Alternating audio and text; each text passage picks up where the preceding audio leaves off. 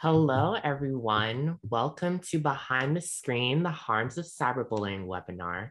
I'm your host, Devin Moore. I'm a Humanity Rising ambassador, founder of Race to Speak Up, an anti-bullying organization, and co-creator of hashtag Behind the Screen, an anti-cyberbullying curriculum. And I'm Dr. Sandeep Randhawa. I'm a forensic child and adolescent psychiatrist working in the inpatient setting and outpatient setting, working with youth and adolescents, dealing with everything mental health, and with a special interest in helping and discussing ways to navigate bullying and cyberbullying. And as the host of Behind the Screen, we talk about the definition of cyberbullying, how to be upstanders, we talk about mental health, and offer advice about dealing with your bullying experiences. The topic for this episode is how can parents teach their kids to be responsible online? Joining us today to talk about this is Shantae Miller-White and Arlette Simmons.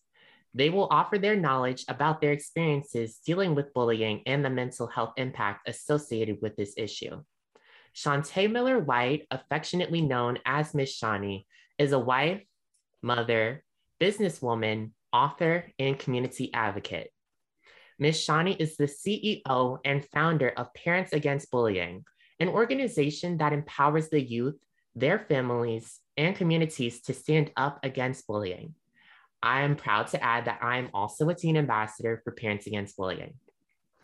Arlette Simmons is a licensed professional therapist and CEO of Clinical Services, LLC. Arlette's focus is to help individuals, families, and couples heal, energize, and become aware of their inner strengths. Arlette achieves this by providing a neutral, safe space, listening to your concerns, and customizing a treatment plan to aid in supporting your mental health. Hi, Ms. Shani. Hi, Arlette, and hi, Dr. Sandeep. How are you all? Hi. Wonderful. Great. Doing well, thank you. Thank you for having me. Of course, and thank you both for being here. And we would love for you to tell us more about the work that you do. Ms. Shani, why don't you start us off? Okay, again, I'm Shantae Miller-White. I'm Ms. Shani, the CEO and founder of Parents Against Bullying. And bullying is something that is near and dear to me. I started Parents Against Bullying 9 years ago due to a horrific attack on one of my twin girls. My twin daughter, a short version, was kicked in the head for a total of 17 minutes by her bully on the school bus. And this not only did it affect her, it affected the entire family. It was very traumatic to her twin being on the same bus, but not knowing what was going on with her sister until later on, about 16 minutes later after it had already started. So I didn't want another family to go left alone or to not have some support. So once I was able to get my daughter stable enough to think about how I could help others not have to go through this, we used our test to be the testimony to be able to share with others, to have a voice for the voiceless, and those that had a voice to have a bigger voice. So that's what I do and what I have been doing. And people say, why do you still do it and your girls are grown? Because it's not about my girls, it's about everyone. Everyone's my babies when it comes down to this. So yes. Thank you for sharing, Ms. Shani, and it's inspiring how you turned your tragedy into positively impacting so many lives. Thank you. And Arlette, why don't you share your story? What inspired you to become a licensed therapist? I have a family member that everyone would say they're just okay, or they're special, or all the colloquial terms to ignore the fact that there was something mental health taking place. And that stuck with me for a very, very long time because I've always been the type of person that someone can talk to. And so because of that, I decided that I wanted to pay closer attention, get more information so that I can be helpful. Initially, I went to my undergrad thinking I wanted to be a journalist just to spread the word to everyone. But then I realized that wasn't really my path. Someone came to me and said, you know, you are the type of person that people listen to and you should use that to your advantage. And so I've done that. So I decided to put all of my energy into working with individuals one-to-one, especially adolescents. That's my key little area that I stick to. I do others, but obviously I love the kids. I spent a total of 10 years running a boys group home where I spent a lot of time with those kids. I had a lot of successful kids in that arena as well. And so I just decided now to focus my talents on my company, Clinical Services, LLC, where we provide the one-to-one outpatient therapy counseling for individuals in need. Awesome. Well, thank you both for sharing your stories. And the world needs that positive change, whether it's made through being a therapist for mental health or through an anti-bullying organization. And as the founder of Race to Speak Up, I know that we need to continue to make that positive change when it comes to putting an end to this bullying issue. And I designed hashtag Behind the Screen, which is an anti-cyberbullying curriculum, in order to show or for students, parents, and teachers to get an understanding of what cyberbullying is, cyberbullying prevention, its effects, and how to be upstanders. And as a psychiatrist, Dr. Sandeep is able to share his experiences through working with the youth who are dealing with bullying. Dr. Sandeep, why don't you tell us a little about yourself? Sure. So, similar to Arlette, what you were describing, I went through the med school route and was easily influenced by others in the capacity that I thought surgery would be the route or internal medicine, something to that effect. But then as I went through, realized that talking made such an impact that I wanted to really jump on that. And then I eventually went into psychiatry and realized that that was the road that I was supposed to go down as well. But now I have a bit more of a niche and connection to bullying because having gone through it or having been the victim of bullying, especially after the change of events after 9/11, where overnight turned into a terrorist and then some, and the repercussions and the issues that I have to deal with thereafter, really built a variety of resilience factors and other components that now I can use from my own experience to then empathize with kids that are going through it, and then helping them through, especially during a time when you feel like it's not going to get better, or you'd rather kill themselves or hurt themselves or do something drastic because they don't feel like there's any other option.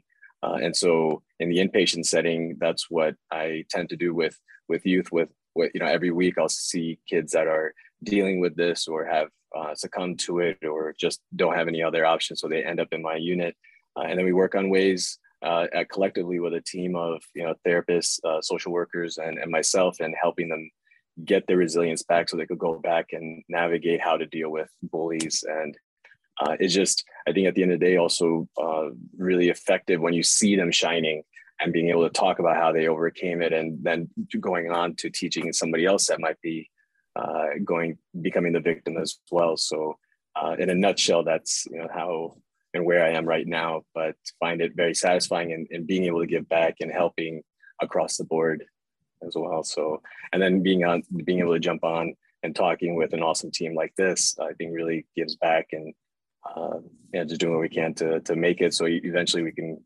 get rid of it or just know exactly what to do if and when it comes up. Yeah, exactly. All your stories are so inspiring, and I'm glad that we're all working towards a solution to this issue. Let's go over the definition of cyberbullying and bullying and cyberbullying. Okay. Bullying is unwanted and aggressive behavior targeted at the victim.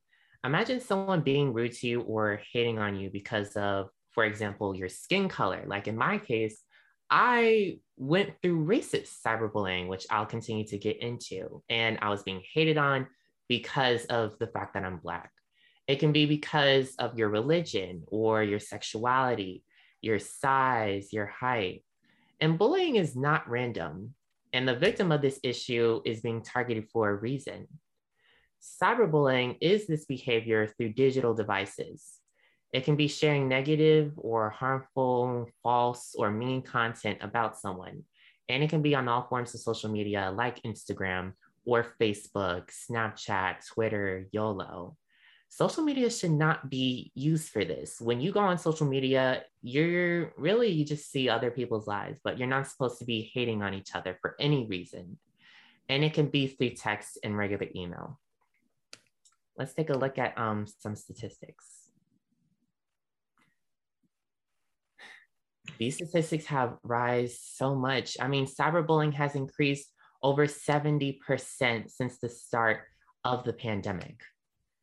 50% will not tell, and only 1 out of 5 youth will report. So this just goes to show that a lot of youth are going through the cyberbullying problem, and they're just not reporting it. So And then 7 in 10 young people experience cyberbullying before the age of 18. Now, I want to ask you all, I want to ask the panel, and everyone feel free to type your answers in the chat. Ms. Shani, Arlette, and Dr. Sandeep, how do you think parents can teach their kids to be responsible online? Why don't we start with Ms. Shani? One of the things when I'm doing workshops or school tours or just talking with youth in general, one of the things that I try to tell them is to think before you send, meaning think before you press that button, whether it's on your phone, your keyboard, the computer, an iPad, or what have you. Because once it's released, just like when you're talking, once it's released, you can't take it back. Because you feel like you can delete it or what have you, but somebody has screenshotted it, shared it, something of that nature.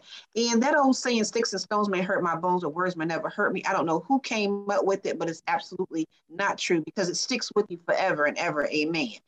Meaning that, you're always going to have in the back of your mind, I'm short. So they'd be like shorty or any other words that might pertain to that's in a negative way. You're always going to remember that. Whether you say to somebody, oh, it doesn't bother me or not, it really does bother you. Some of those things bother you and it sticks with you.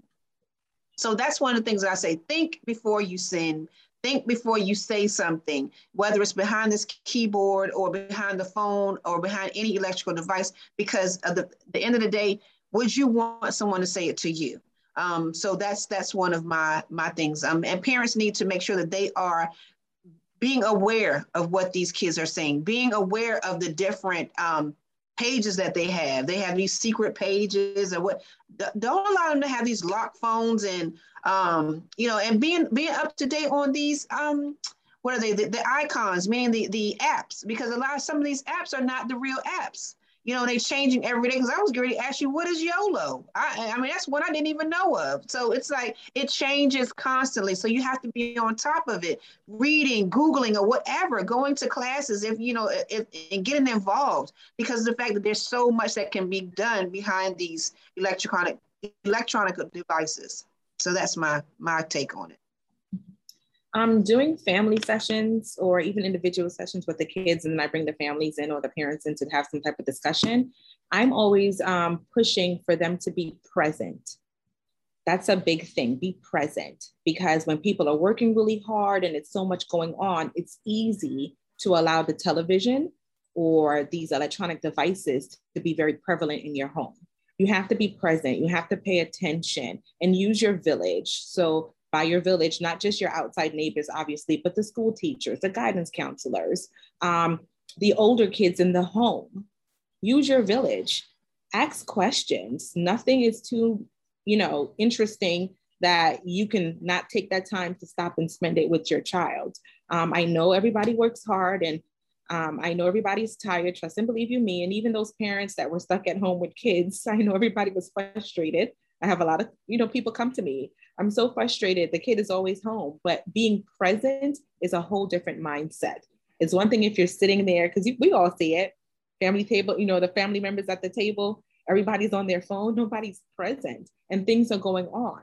So if you're paying attention, it's easier sometimes to catch things or to ask questions. So that's what I'm pushing right now, is just to be present in the moment and paying attention. I would just piggyback off of what was already mentioned. Depending on who's bringing it up, what I like to try to work backwards, and that is do whatever it takes to eliminate the I didn't know that answer.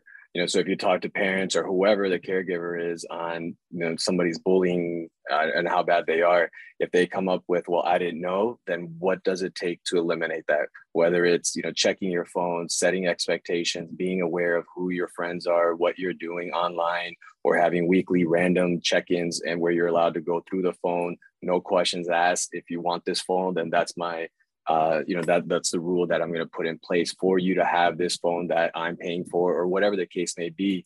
Those rules need to be set. So therefore you can check in with your village or, with family members or the other siblings to see, or even the youth social network to then gauge what is this person like when not in the home. So yeah, I think as just the simplest, it just starts with that. just eliminate the I don't know. So if it was cyberbullying, well, what does it take? Why don't you know? What effort did you put in? And going to the earlier point, everyone's tired, right? So take that excuse out. You have a duty because we're talking about it. The impact of just one word can go for a long time. And I think that phrase, whoever said the sticks and stones thing, they didn't deal with social media or the internet. So they could actually, put it into, carve it somewhere and throw that away and maybe not get the repercussions. But now, words stick with you, and then somebody else can read it, a comment, etc., and then they attribute it to you as well. So again, I think full circle, just eliminate the I didn't know he was doing that or she was doing that answer. That's very true. I think you all are right. And parents really do play a big part when it comes to this bullying issue, because like, for example, when it comes to my bullying experiences, so it dealt with these 3 white boys who they decided to take my face and they photoshopped it onto racist images. And, if their parents, first taught them about how to be responsible online, or how to think before they type and send something rude for not only me to say, but for other people to see. And like you guys said, I mean, when it comes to social media, or really just the internet in general, things are saved. So it's still out there. Those images of my face on a gorilla suit, or my face with a gun aimed to my head, or my face going into the trash, they're out there for other people to see. And we need to have the parents to, really teach them about why this is inappropriate and hurtful and not needed. I can say some other things, but I'll keep that to myself, but it's just not appropriate. Absolutely. I agree. Sorry. Can you repeat that, Arlette? I think my Wi-Fi cut out really quickly. No, I'm so sorry. I was saying that was just not appropriate. I said it was some other things that was going through my mind as you were saying it that I'll keep to myself because it's not appropriate. You see how I just did that? I thought about it. It wasn't appropriate and I kept it to myself. Yeah, that wasn't appropriate. And you're right. I remember I'm not going to give my age, even though I'm not that old. Y'all can laugh if y'all want to. And learning about everything when the internet, had just full stream, everything was the internet. The first thing they told us was, it never goes away. It's here forever. And so I feel very much empathy for you, Devin. I didn't realize that it was that extreme.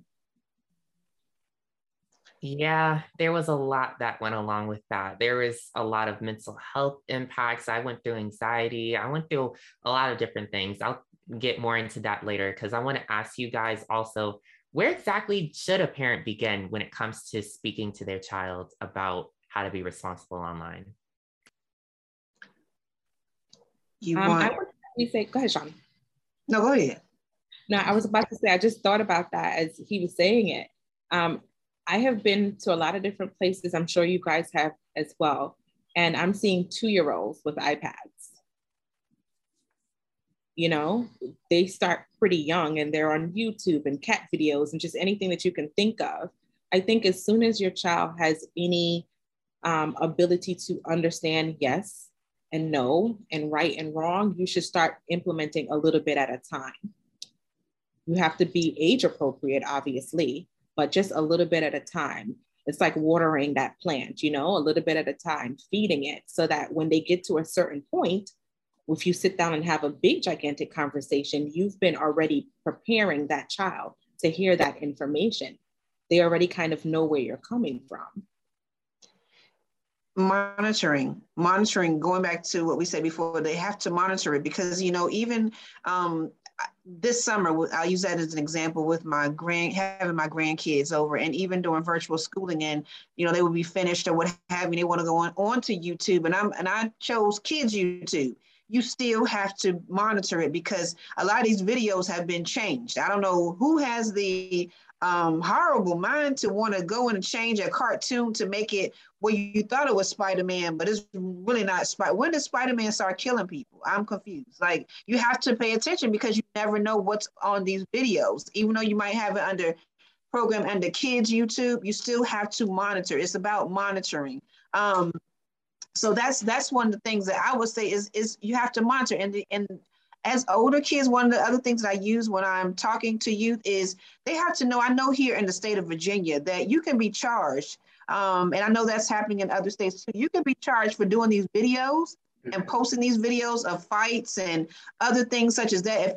If it stems back to a criminal activity, you can be charged just like as if though you have done that particular activity. What I mean by that is, say it was a gang of kids on one child jumping a child, and you're videoing it, and then something tragic happens to that child, whether it's a just an assault charge or whatever. If they find out that you have posted that video and they get it, link it back to you, you can be in just as much trouble as those that were physically fighting and doing that behavior. So they have to know that. Will 2 seconds of you, do you want to change your whole life in 2 seconds? Was it that important for you to video it and then post it? Because that could take away your entire life. So, I try to say, you have to think before you do these things, because it could change your life in a matter of minutes.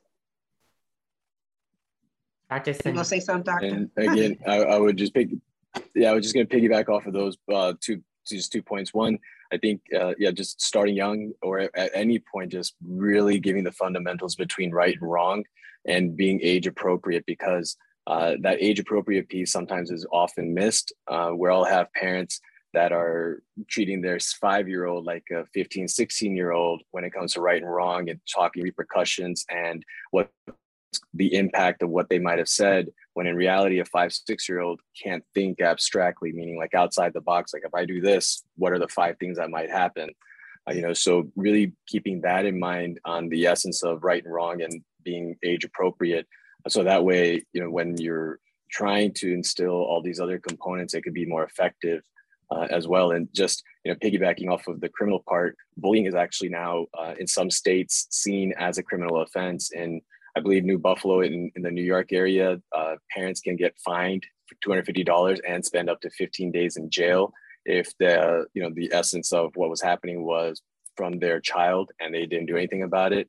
In Wisconsin, I believe northern Wisconsin, the parents have 90 days to respond to schools or the child's behavior. And if the bullying behavior continues, the first offense could be $366, followed by a second of $681. So it will come home and affect, the collective. So, it's going to come back to the parents or the caregiver, because you have the ability to, monitor as, like a pseudo cop of between right and wrong, and really helping build those fundamentals in your youth. Yes.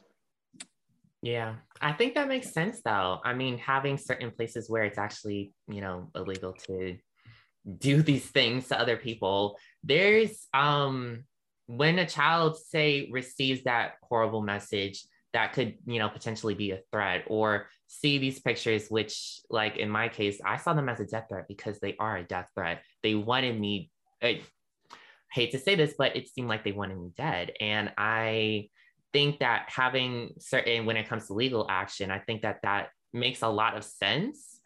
So when it comes to, how can a parent keep their children safe online? Because I know when it comes to, say for just me in general, with my parents, they didn't want me really just being on social media or really even having a phone until I was around the age of 12, I think, or 11. That was around the age that I had my first phone.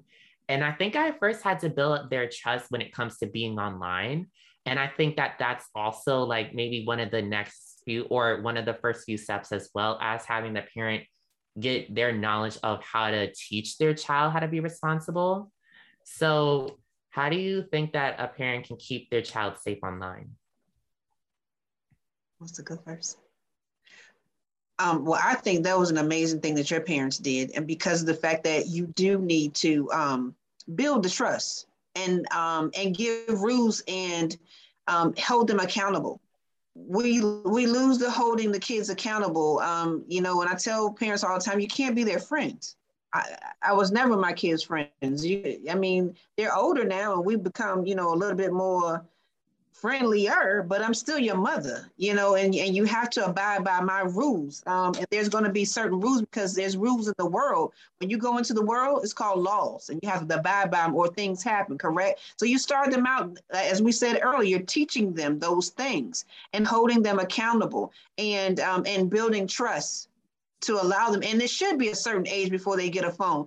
And I've seen them younger and younger and younger, like Arlette said. And that's not the way to go because they're exposed to so much. If you're not going to monitor it and make sure they're not on certain things, and like I said, some of these apps are not the real apps. Like these, for an example, the calculator was not the calculator. Behind it, they're doing sex trafficking. So we have to stay on top of these things. That's a whole nother webinar. But you have to stay on top of these things because you could be looking at you think it's what's the little cartoon character? What's the one your baby like to watch? One of those characters. It could be a character, and they click it, and behind that character is not that character, and then you thinking that they're watching Spider-Man, like I said before. But you have to be knowledgeable. You have to set rules, boundaries, and monitor. You just have to. So I feel like that's an amazing thing that your parents did, and more parents need to take that role. I agree with you. Arlette, do you have anything to add on? I was just about to say that I think at this point, every single item that our children are using have some sort of parental control on it. My Hulu says, is it me or the kids? Like it's everywhere. So I think that's one of the things that you can attempt to do. But I live in reality, and I'm a very matter of fact when I discuss things. I feel like it loses its value if you kind of fluff it up too much. And so when it comes to the reality of it, I feel like there's always that possibility that something will happen. So you have to prepare for what happens then. So for instance, Shani said, clicking on something and you realize it's sex trafficking. Don't keep it to yourself. Tell mom, tell dad. I think that's the other side of it too. Yes, we don't want our children to think that we are their friends, but you want to have a very open line of communication as to where they feel comfortable and not scared and not afraid that they're going to get into trouble, that they can come and say, I clicked on Spider-Man, but there are naked ladies, or just whatever it is. I think that's the other part of it too. We can try our best. I do know that there are a lot of cities that have programs that they have started based upon cyberbullying. So wherever it is that you are located, I think it's appropriate for you as a parent to start to research what your community is doing and get involved, because some of these things are worldwide and some things are just in communities, certain code words that kids use and things like that. So if you're from this area, you need to know what they're saying and what they're doing so that you're fully aware. I agree.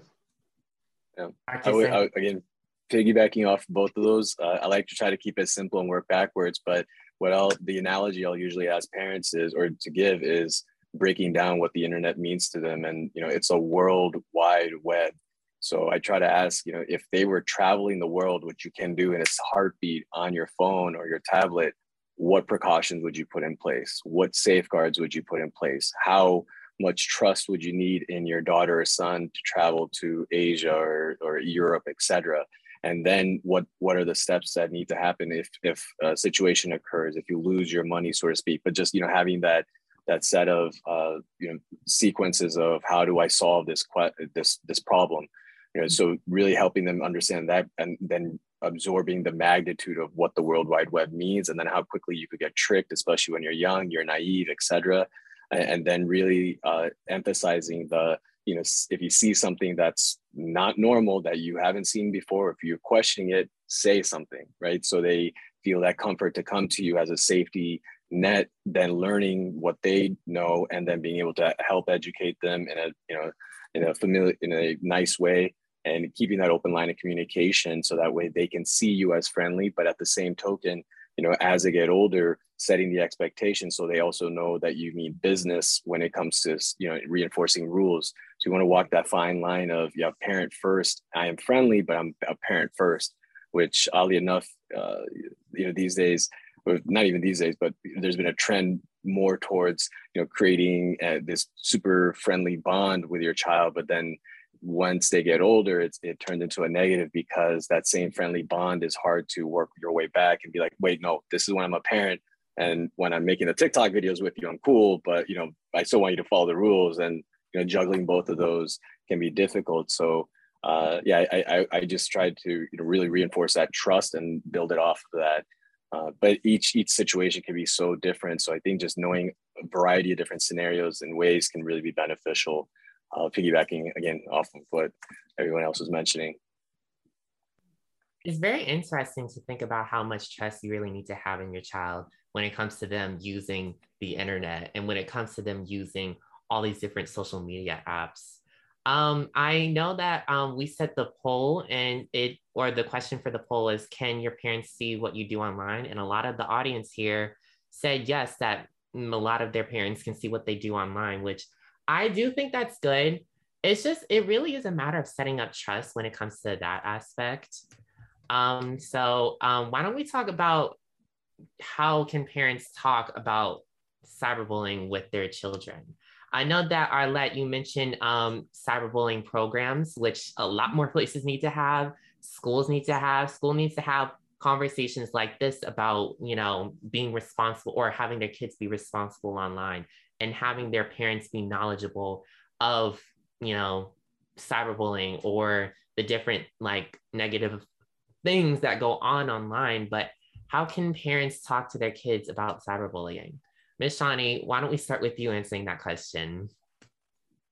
Some of the things that we mentioned earlier was about being knowledgeable so that you can have the conversation with your children. And yes, making it a space where they are feeling comfortable enough to come and talk to you about the different things. And you also need to share with them, there's a lot of different stories out there on how it has went the wrong way, meaning we know about bully side, meaning that there's some people that have not been strong enough that have went through cyberbullying that have taken their own lives. You need to let them know how these things can affect the cause and effect of cyberbullying.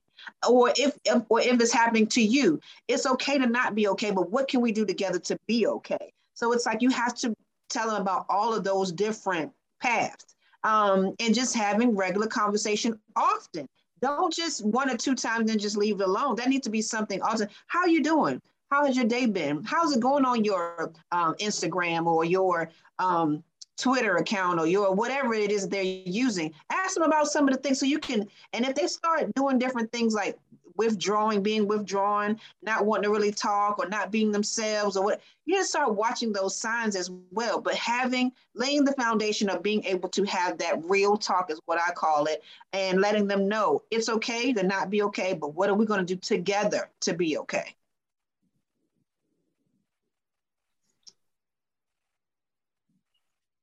There are, from at least my standpoint, state agencies. There are some local agencies as well. We're in Virginia, so we're kind of broken up all over the place. Mm-hmm. And so within Virginia, there's all these different things. A lot of things are even happening in the school board. So I use Ms. Shani, for instance. Mm-hmm. She's a mom that was fed up and started Parents Against Bullying. She gets phone calls all the time from parents and even kids trying to get their parents to come aboard. And they use her as insight and how to get things done. There are Ms. Shanis in a lot of places. So I think it's important that the first thing that you do is become knowledgeable, and whether that's just a Google search, because as soon as you Google, things start popping up. You can start reading, you can start figuring out. One thing that I do know, at least from my group of parents right now, I ask questions like, well, who's your child's guidance counselor? I hear no, I don't know so often that I'm kind of flabbergasted by it, because I'm like, why don't you know? Have you been to the school? Do they know your face? Like, they should be able to see you come in and go, hey, Miss Simmons, I know why you're here, before I even get into the door. So I feel like just taking the extra initiative would be one of the best things that can be happening right now, because if you knew the guidance counselor, you can easily call and say, hey, is anything going on in school today? My child doesn't, whatever, can somebody, pay attention, take a look? In Virginia, we have a lot of different programs, from TDT, which is a program where it's day treatment, where they're in the school and they have mental health counselors that are there on site to help kids.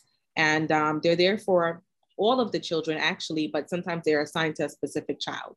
So there are all these different options. You just have to ask questions and allow yourself to, just be a little bit more proactive, I'll say, is probably the best way to put it out there. If you're proactive, you can probably, as Dr. Sandeep has said, starting backwards, if you jump out there and try to be solution focused, we might get some of this stuff done before it turns into a big situation like what you went through, Devin. I agree with you, Arlette. And Dr. Sandeep, would you like to add on? I think, again, each area, each territory, each school district has its own, push. And I think, just Googling, finding an advocacy group, someone that's pushing the initiative is going to be most important. And when it comes to the child, just, again, starting small where, you want them to tell you when they had a great day or something awesome happened, but keep it simple, in case someone says something mean, use not trigger words, but just repetitive words so they get to really pay attention to it. So if anybody says something mean, and then evolve with their age, or, someone that says something hostile to you or something that bothers you after you've read it, just let me know, and then you can navigate the situation accordingly, because you want to, you want to have that trust and understanding of how is, your son or daughter dealing with it before jumping to a solution that might be more that's needed. So if they jump to the school, sometimes that could be detrimental. You really want to talk things out. Can the youth be strong enough to try to deal on their own? Because so often usually the consensus is, when I ever ask, like, why didn't you say something? Why didn't you go to your counselor? Majority of the time is, I didn't want to make things worse. I didn't want someone to find out and then get more bullied, or find out that I snitched on a bully, etc., and then looking weak, depending on the age and what grade they're in, or the dynamics of the social group, right? So again, it's really case by case. But if cyberbullying is apart from social media, use that same social component, Google, find out, and take charge, and then being proactive. And knowing your son, then letting your son or daughter know that you're willing to do whatever it takes to get at least some solution found, or at least looking towards that direction. When, when it could lead to feeling like no one's on your side. And going back to the guidance counselor thing, that's a huge component. Know what resources are available in your school, know the names, and know how to contact them. So that way, that's something you can provide for your son or daughter to go check in on. Because sometimes, as parents, you're not going to get 100% or 50% or 30%, or it's too embarrassing, or et cetera, because part of life is that learning curve of what and how to talk about these things. If you have a guidance counselor, get to know them and be okay with checking in with them as well. And then just a sidebar, at the child and adolescent, national level, we are working towards a number that's going to be similar to 911, but it's going to be for mental health emergencies or crises. So you could call and get services, be sent to you if needed as well, without, the need to go to an ER or other places. So, there's small things that are in place, but collectively, I think, find out whatever is locally available. Oh, Dr. Sandeep, that's amazing. That is. Can you please keep us posted? Yeah. Please. I mean, I would love to stay connected. I really do, because we have so many things. This is like a village here with different things that we could share to help in our areas, even though we're not in the same areas, but we have the same like-minded heart to be able to help the same situation. And when you said push, I am that patience is for P, U is for understanding, S is for stability, to H, handle your business. And I feel like we all are handling our business in the different aspects of it, and pulling together makes it more powerful. So please, I would love to stay connected. Devin, this is amazing. Yeah, no, definitely. And, we come to DC once a year. And if you're Virginia, we advocate, meet our legislators and senators, talking shop on bills to be passed for improved mental health services. So I'll keep you posted on that as well. So please you can do. always, go talk to them. Sure, definitely. All right. See, it all starts with a conversation. It Yeah, all it starts with a does. conversation in order to work towards, really just coming up with different ideas in order to create an effective and positive change. I Absolutely. mean, having a number that's similar to 911 when it comes to mental health, that's something a lot, That's huge. especially now with the youth who are going through a lot of different things. I mean, over time, when it comes to mental health, it just seems as though, unfortunately, things it's just getting worse when it comes to like, I think it's really a matter of like work that the youth have or have to do, excuse me, or maybe when it comes to just like, well, I mean, cyberbullying, literally, there's a lot of different mental health aspects when it comes to it that are both positive. I mean, excuse me, what am I saying? That are really negative, but we need to work in order to put a positive or make that positive change that really just puts an end to bullying. Why don't we talk about some of the effects of cyberbullying? In fact, okay, so cyberbullying can lead to lower self esteem, which is dealing with how we value or see our own selves. Cyberbullying can lead to anxiety, which is a feeling of fear or uneasiness. I definitely went through anxiety and I still go through that to this day. When I saw my face on those images, as soon as I saw them, just a fear of scared of I was scared. I felt not comfortable in myself because of them. I was all in all just terrified by what I was seeing. You can develop an eating disorder. So in other words, you may not want to eat, or you actually just lose your appetite. It really, these effects of cyberbullying can all come because of the impact that it has on you, and it can lead to so many different things. I know Dr. Sandeep always he talks about how like anxiety is one of the main effects that really sticks with the person who went through bullying or who went through cyberbullying. It can lead to migraines, stomach aches. It can lead to depression. I'll be honest with you, I went through a little bit of depression when I was cyberbullied. And it can affect your friendships or relationships. You may not know how to, whether it be you may not know how to talk to certain people, or you're distant from people who you may love, which can lead to, why are they distancing themselves from me, or why are they acting this way to me, when really it's not you, it's the fact that they're going through this cyberbullying problem, and these are just the effects of it. They're not pushing you away, when in reality they're going through this problem, and we need to put an end to it.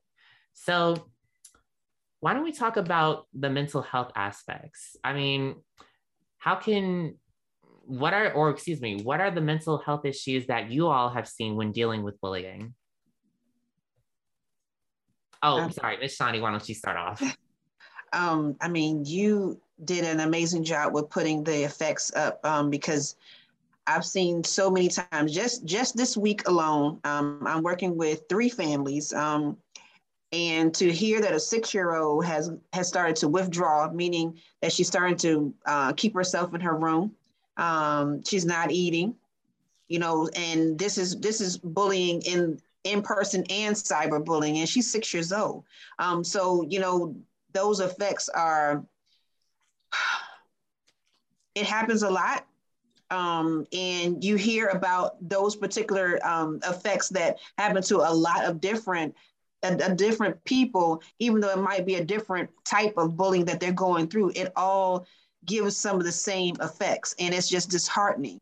Because it's like a child's supposed to be able to be a child. No 6-year-old should be hiding in their rooms and not eating because someone's picking on them, or someone's sending them home with bruises.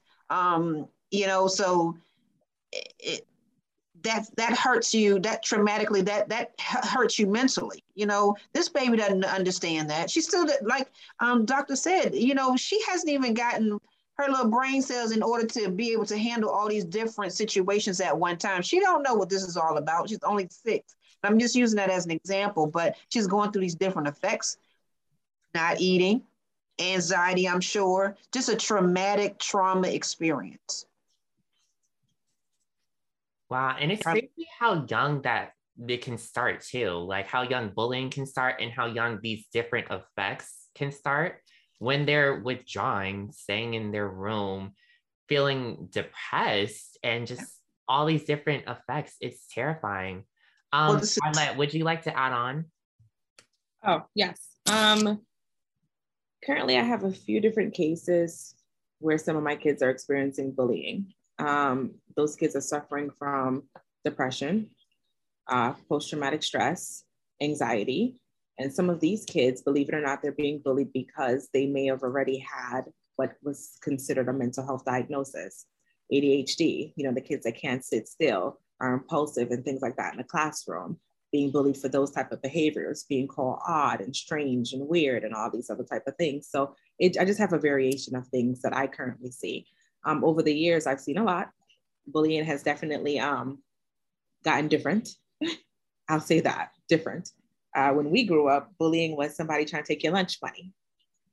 It's no longer that.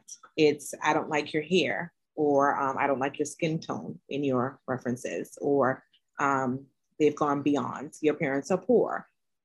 And then the real harsh ones, where it's like, I'm poking you with a pen while you're walking past me, and all these other things. One thing that I have tried to do, and I push other therapists when we talk and things like that about trying to do it, is always providing a safe space to allow the child that's coming to you for certain things to really be able to speak. Kids come in and they'll say, everything's fine. And I laugh at that, because I go, well, what does fine look like? I just met you. Can you tell me what your fine looks like? Tell me about your day, and try to break it down. I do know for parents, it's difficult, because you come in the door and your kid says, I'm good.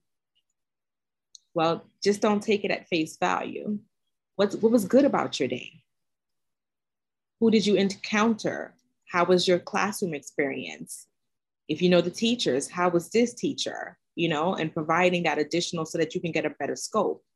I've had kids that have come here and sit quietly for a while, and then I pull out all the tricks of the trade to try to get them to talk to me and let me know what's going on. So for parents, I am pushing right now, using some of the tools that are accessible to us therapists for you at home.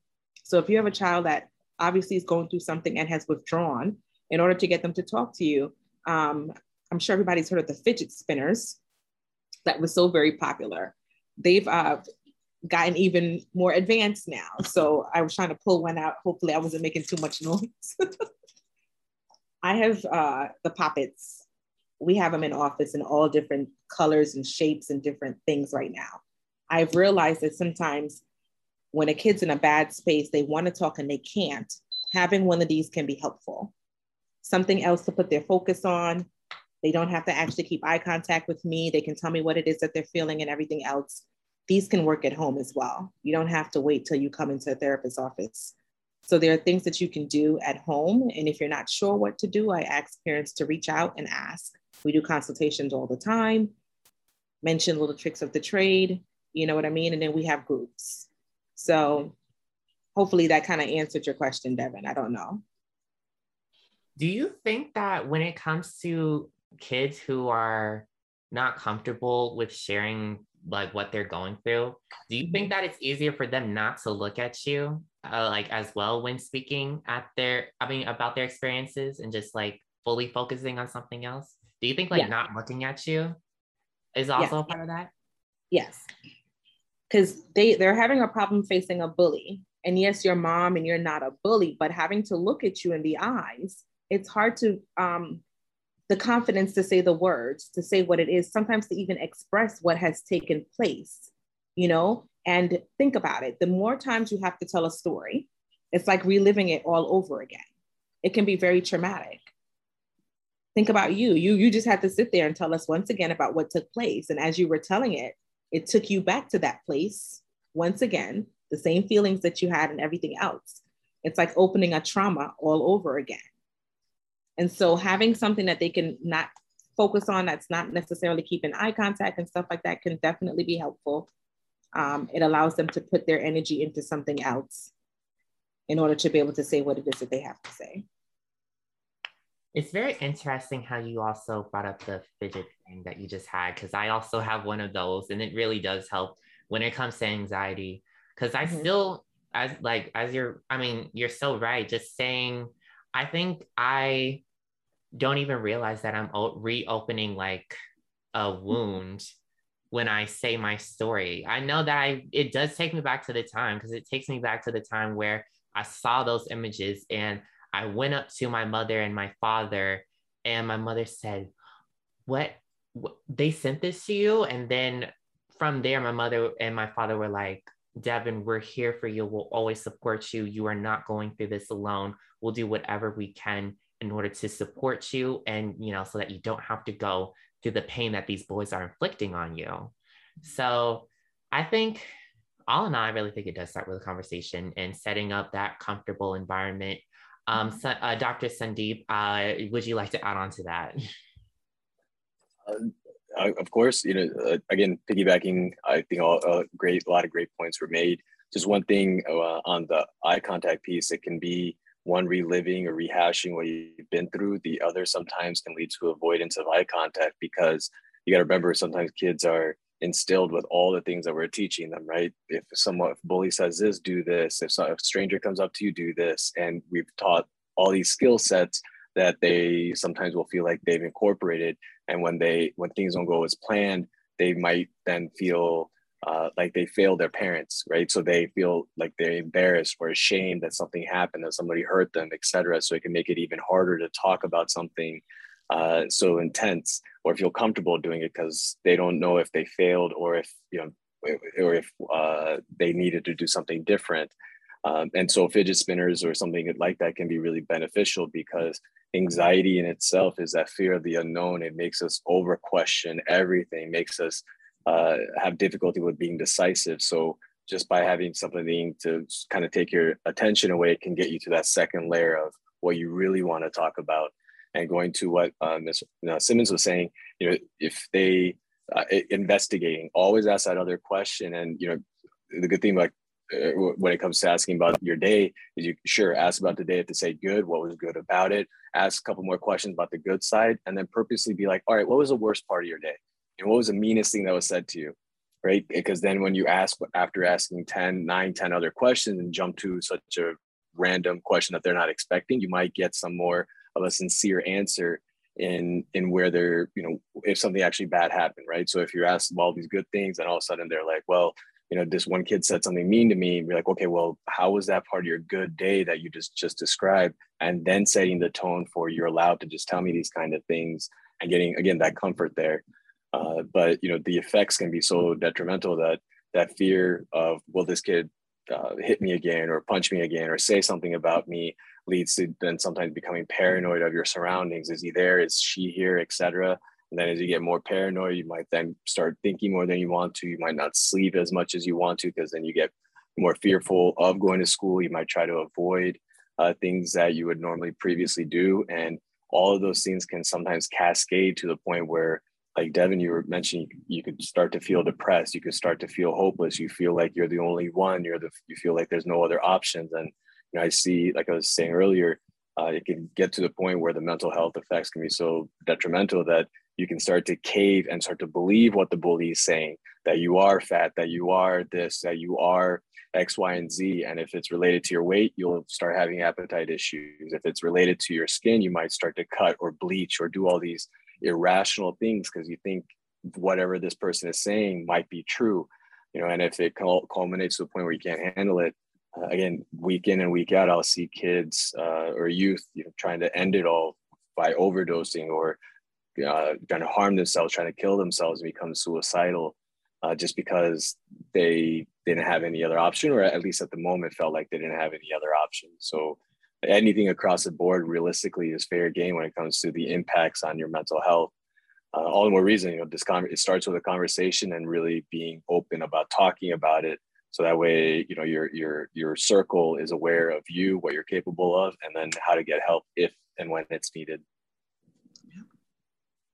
I agree with you, Dr. Sandeep. I mean, when it comes to the youth needing a support system, like, all youth really need a support system when it comes to bullying, and really just in general, because you're growing up, you're learning all these different things. And, when it comes to we really shouldn't. The only way we should learn, a reason why we should learn about bullying is because, oh, not the only reason, but I'll just say that when it comes to bullying, we need to learn it because of how much of an issue it is and because of how much it affects people. And, you know, like when a parent really tries to acknowledge the child's day and acknowledge all the different parts, like when they come home from the school and they're in the car or they just came in the house, ask them these different things. We really do need to ask them. When I was younger, I was like in middle school during this time also. My mom would always ask me, she still does, but my mom would always ask me, you know, Devin, how was your day? What did you do? She even says, like, how did that make you feel? You know, I think that's why I'm so open and able to really speak now, because she kind of broke me out of that when I was younger and like able to fully just share what I've gone through and share all these different experiences. And I think that can help a lot of other youth really speak up about their stuff. You know, it's easier for therapists also so that they can easily speak to the child. So I think that's very cool. But all in all, I think that's very true. All in all, the youth need a support system. The youth need upstanders who is not only is an upstander someone who intervenes when it comes to bullying, but it's someone who shows that they support and they love the victim. Like I could say in my case, my upstanders were my parents because they spoke up. Miss Shawnee, I know you'll speak on this too, but like with you, you were that upstander and you helped your children, your twin daughters, you know, Dr. Sandeep, Arlette, like we have these different support systems, but we also need to recognize that we have these support systems. We're, you know, the youth support system when it comes to bullying or when it comes to other mental health issues. So I just wanted to say that. Do you guys have anything else to add on? This was amazing. Thank you, Devin, for having us. I hope that this will help someone out there. I know we won't be able to save the world, but one person at a time is my whole thing. So again, thank you. Well, thank you too, Ms. Shawnee. Yeah, thank you so much, Devin. Yeah, I definitely appreciate you inviting me to come along on this journey with you. I always just want to end off by saying something that is pretty similar to what Ms. Shawnee was just saying. Ask questions, be proactive, and if you don't know, someone else knows. You know, if you don't know, someone else knows. So don't think you have to figure it all out by yourself. Yeah. Dr. Cindy, do you have anything else to add? I think, you know, again, piggybacking off what the rest of the panelists said, keep doing what you're doing. It's awesome that you're doing this at your age and advocating and having this ability to do so.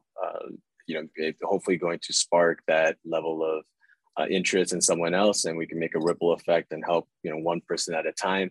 But hopefully continue to navigate, you know, with these panelists and keep bringing more, so that way, you know, you're at the age and you also have the ability to hear what's going on at a different level than we are. So, you know, whether it's concerns, whether it's ways to tackle different scenarios, specific scenarios, or, you know, bring that to the table so we could discuss it and you know, continue to help, because sometimes, you know, talking stats or I guess what's common knowledge can be redundant, but then taking it one step further on how to do something about it and what actions we could take would be much more of a need as well. Just because, again, cyberbullying and, you know, like Ms. Shanti was saying earlier, YOLO is a new one, right? There's so many different apps. There's so many things that we need to stay up to date on. So if you see something, if you don't know, go investigate the crud out of it. So that way you're aware and you know exactly what's going on. And again, eliminate that I don't know, or I didn't know he was doing that or she was doing that. But, you know, it's been a pleasure, and I appreciate, you know, everyone getting on here and getting a chance to talk with so much over such an important topic. So hopefully we can continue, keep doing awesome things. Thank you all. I had so much fun speaking to you all. This was really a good webinar, and I just had fun talking about, you know, different ways to really solve this issue or be a part of that positive change. And also thank you for everyone who came to watch. If you guys want to reach out to Dr. Sandeep, Arlette, and Ms. Shawnee, I'm going to be linking their websites in the chat. For Ms. Shawnee, it's www.payabva.com. Arlette, you could go to clinicalservicesllc.com. And then I also am linking Dr. Sandeep's Twitter, just so you guys can reach out to him as well. Do you guys want to share any other platforms that you guys are on in order for people to reach out to you? Ms. Shawnee? They can follow us on Facebook, which is Parents Against Bullying Virginia. Instagram is p.a.b.va. And we're also on Twitter as Parents Against Bullying Virginia as well. Yeah, we're on Facebook as Clinical Services LLC. Dr. Sandeep? You hit me up on Twitter, or you could hit up my friend Devin Moore, Race to Speak Up, and we can navigate another time to talk here or to sidebar anytime. So again, don't be a stranger. If you see something, say something. You're not alone, and there's always someone somewhere in some setting that can help navigate situations that you might be unfamiliar with. So, bullies are everywhere. They're obviously not going to go away. The older you get, they're still there. So learn how to navigate them early on, so that way you can kick ass when you do deal with them. Yep, exactly. Right. I love it. Yeah, great talk, though. Well, awesome. Thank you all again. And also for everyone listening, if you're interested in starting a hashtag behind the screen anti-cyberbullying chapter at your school or environment, where you get that full education of cyberbullying and where you have conversations like these, feel free to fill out this agreement policy that I linked in the chat. You're also able to receive service hours for completing the hashtag behind the screen activities. Remember to join the Humanity Rising movement. We're a student-led movement to create a better world through service. There's many ways to get involved through Humanity Rising. I also host the Race to Speak Up podcast, where I speak to changemakers about how they are working towards a more empathetic world through bullying prevention. I actually interviewed Ms. Shawnee for my first episode, and that was amazing, and you guys should definitely check that out. And also service hours are offered for watching the podcast as well. Updates about the podcast and about the hashtag behind the screen webinar are all on my social media. So make sure to follow at Race to Speak Up on Instagram, Facebook, and Twitter.